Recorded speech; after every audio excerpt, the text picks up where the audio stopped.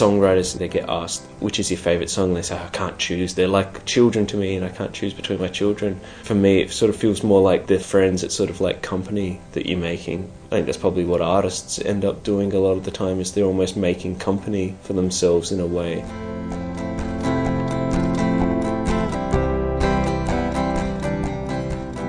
Home for the Deaf is basically the solo band name that I use rather than putting things out under the name Nigel Koop. I mean, it started back in '91, back in year 11. It was just basically a cure for the insane levels of boredom of high school and trying to keep some level of sanity in my head and enjoy life. But yeah, it started off in '91. Pretty much most of the early stuff was just sort of tape deck work, getting 2 tape decks, samples off movies and stuff, stupid sound collages and recording noises, and then slowly sort of piece together bits of songs. And it's slowly gotten more musical and song orientated, but there's always this element of messing around with stuff, seeing how far I can push things, and really sort of broad genre stuff as well, like moving from country to hip-hop, metal, pop, just depending on what I feel like or what comes out on that day that I sit down to record.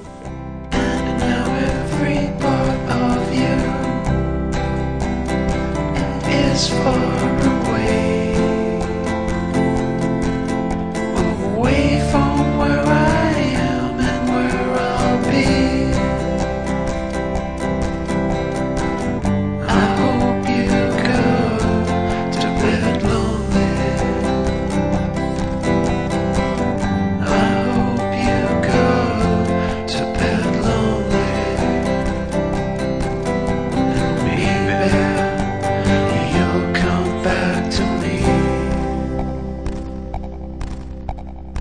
Growing up, I think one of the central things that I ended up doing was making my own world, entertaining myself. At the time, I'm sure I sort of thought, oh God, I'm so lonely. Whereas now I look back at it and think, wow, I actually had really good time to teach myself skills like how to entertain myself when no one else is around or when there's nothing else happening. My milkshake brings all the boys to the yard and they're like, it's better than yours. Damn right, it's better than yours. I can teach you, but I have to charge. My milkshake brings all the boys to the yard and they're like, it's better than yours. Damn right, it's better than yours. I can teach you, but I have to charge. Hey, yo, robot.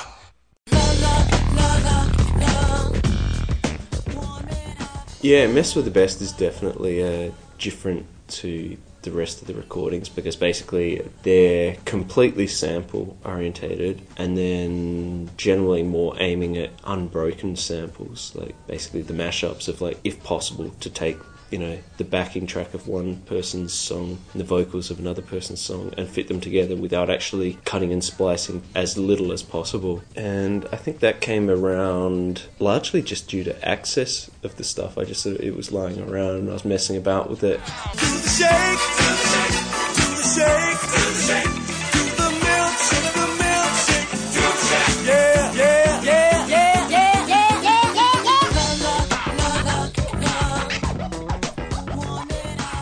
It's a bit of a classic idea, the mashup track, and I think the one that probably triggered me most was hearing Eminem's Without Me beat mixed with This Charming Man by the Smiths, which was just stunningly good. Like, it was the most disparate choice of just the idea of Eminem fronting the Smiths is genius. And beyond that, how much it musically made sense.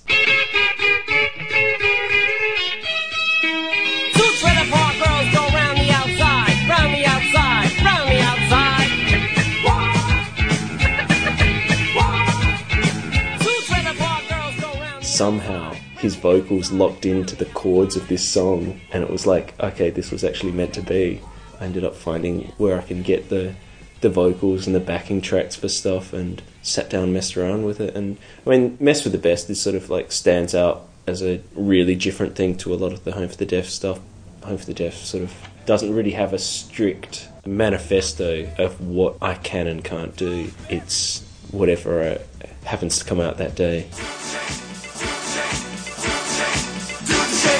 Blank Tapes, it's more or less a distribution label that I set up to help distribute my own music and other people's music around in the local scene mainly. People that are sort of catching around, hearing their music and finding out that they're doing recordings of it, like in their bedroom or whatever, that just isn't getting out too far, maybe gets out to a small circle of friends and then just disappears.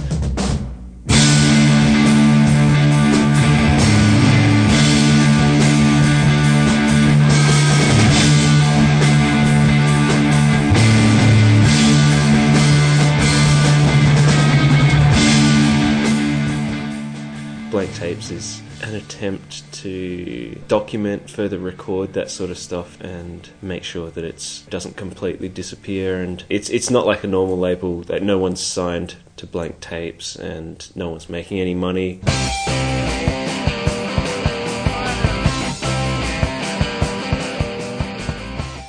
It's more just the idea of using the name and the logo. Archive, I think, would probably be a good way of describing it. I find it one of the great things about having CDs in the store and realising this amount sold. I only know so many people that would have bought actual copies that I know the people. And it's kind of nice thinking, okay, there's people out there, I have no idea who they are, and they've got a copy of my CD in the house. So it's a weird idea, very strange.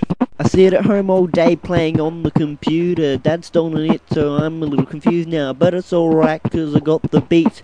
Music running through my head, making a little family. It's just not the same without my favourite software. Writing out on paper and beatboxing my own snare. Never wrote a song with proper lyrics and beats. This sounds alright, yeah, until it hits the streets. I think the main ethos would be that Blank Tapes is basically use what you've got. Walk alone, forsaken alone. I wandered by nobody to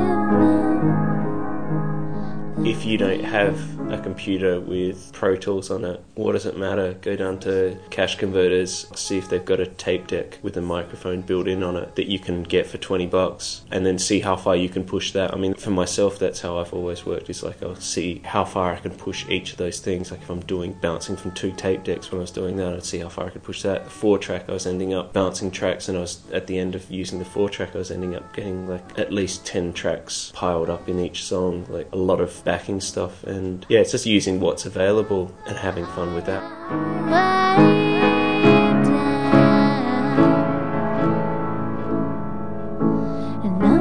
I'll still go back and like find like really, I've got an old crappy reel-to-reel tape recorder in the bedroom which the speed wobbles on it and it just sounds kind of crappy, but it also brings out this amazing sound. Like it just sort of sounds like you're listening to an old record that's come out of, 1930s somewhere out in the country, some backwoods sort of thing. And just the different recording qualities, I think it is what Blank Tapes is about as well. Like it's a pretty broad journey across all of the stuff. Like there's so much variety, and so I think people probably end up skipping a lot of tracks and that and having their favourites on sampler CDs, but I'm up for that. And yeah, I find that really interesting, sort of seeing which tracks work for which people.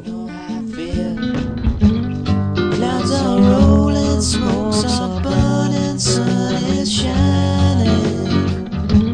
You had my head wound up. It's a paralysis that you can have waiting for this perfect equipment or waiting for the perfect whatever it is that's going to make the perfect song. Like the perfect song doesn't exist. The Beatles are one of those sort of classic bands that everyone says, oh, they're perfect. But, you listen through Beatles records, they're full of mistakes, recording problems, and there's issues in them. So I'm sure they'd go back and certain tracks they'd probably say, oh God, I wish we had have actually fixed that. Just like anyone, they probably hear the problems in their records. Yeah, there's a paralysis, I think, a paralysis in knowing or expecting too much.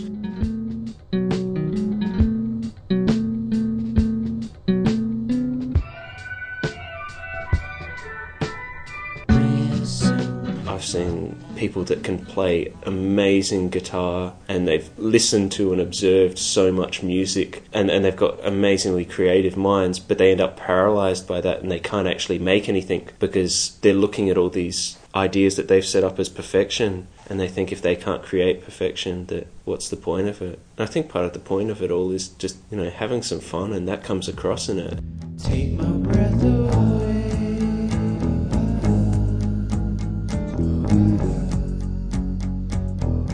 we were doing a lot of home recordings and tape deck work, and I decided that it would be good to try and get that stuff out a bit further than I could see it getting by itself. We were spending a lot of time at the Interactive Art Gallery on Rundle Street. That was just basically an amazing scene full of people doing all sorts of stuff. Yeah, Attractive Zine used to come out, basically this small photocopied magazine with a bonus compilation cassette of local lo-fi and home recording stuff. And so yeah, Attractive Zine was basically the first testing of the waters, and there was 2 issues of that made up, and then it sort of petered out, because I think mainly because the photocopied magazine wasn't necessarily exactly what I was wanting to do. I was more sort of concentrating on the compilation tape itself. That was back in 95 or 96 that Attractive Zine was happening, and then yeah, around 99 Blank Tapes was sort of like the evolution of that, and the compilation thing sort of started again. Change your mind on the first day of life. Turn yourself free. Take a chance on me. Maybe better let me know what the At that point in time, it was just before the CDR revolution sort of thing took over, where pretty much everyone was recording their music and stuff on old tape decks at home. And the name, I think, was actually suggested by another local musician, John Dale. It's funny because my response to a lot of Nigel's music was not necessarily to be fanatical about it in any way. Nigel sort of, at the risk of offending the dear fellow, would throw a lot of stuff at the wall to see what sticks. Loopy, loopy.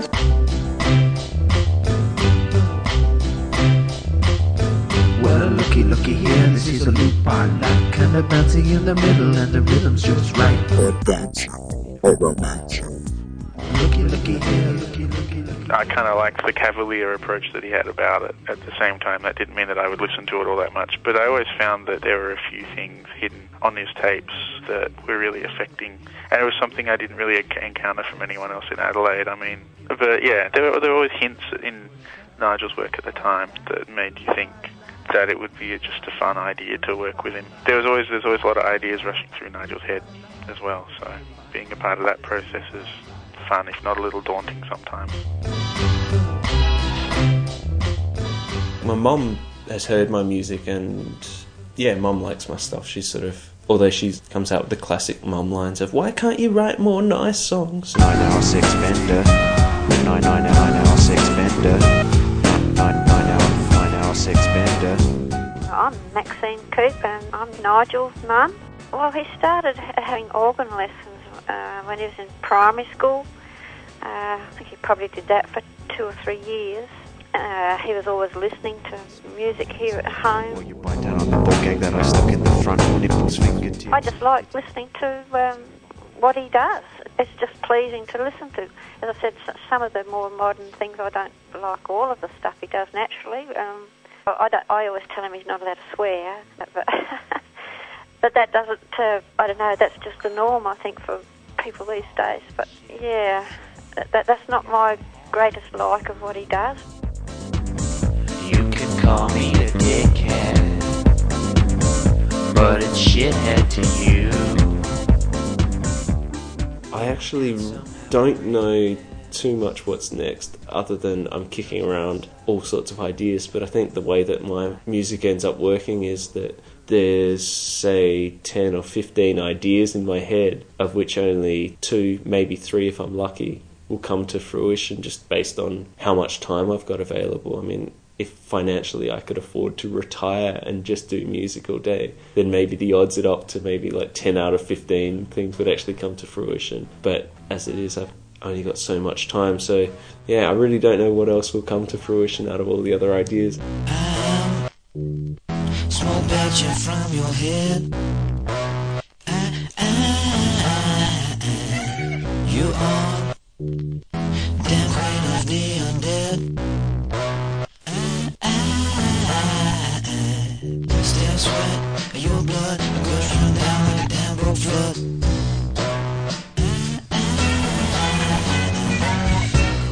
Thanks to Nigel Koop, John Dale, Elise Millington, Maxine Koop, Ben Rosenthal and Debbie for all their assistance with this project. Program producer, Dan Murphy. This program was produced with the assistance of the Government of South Australia through Arts SA's Live Music Initiative.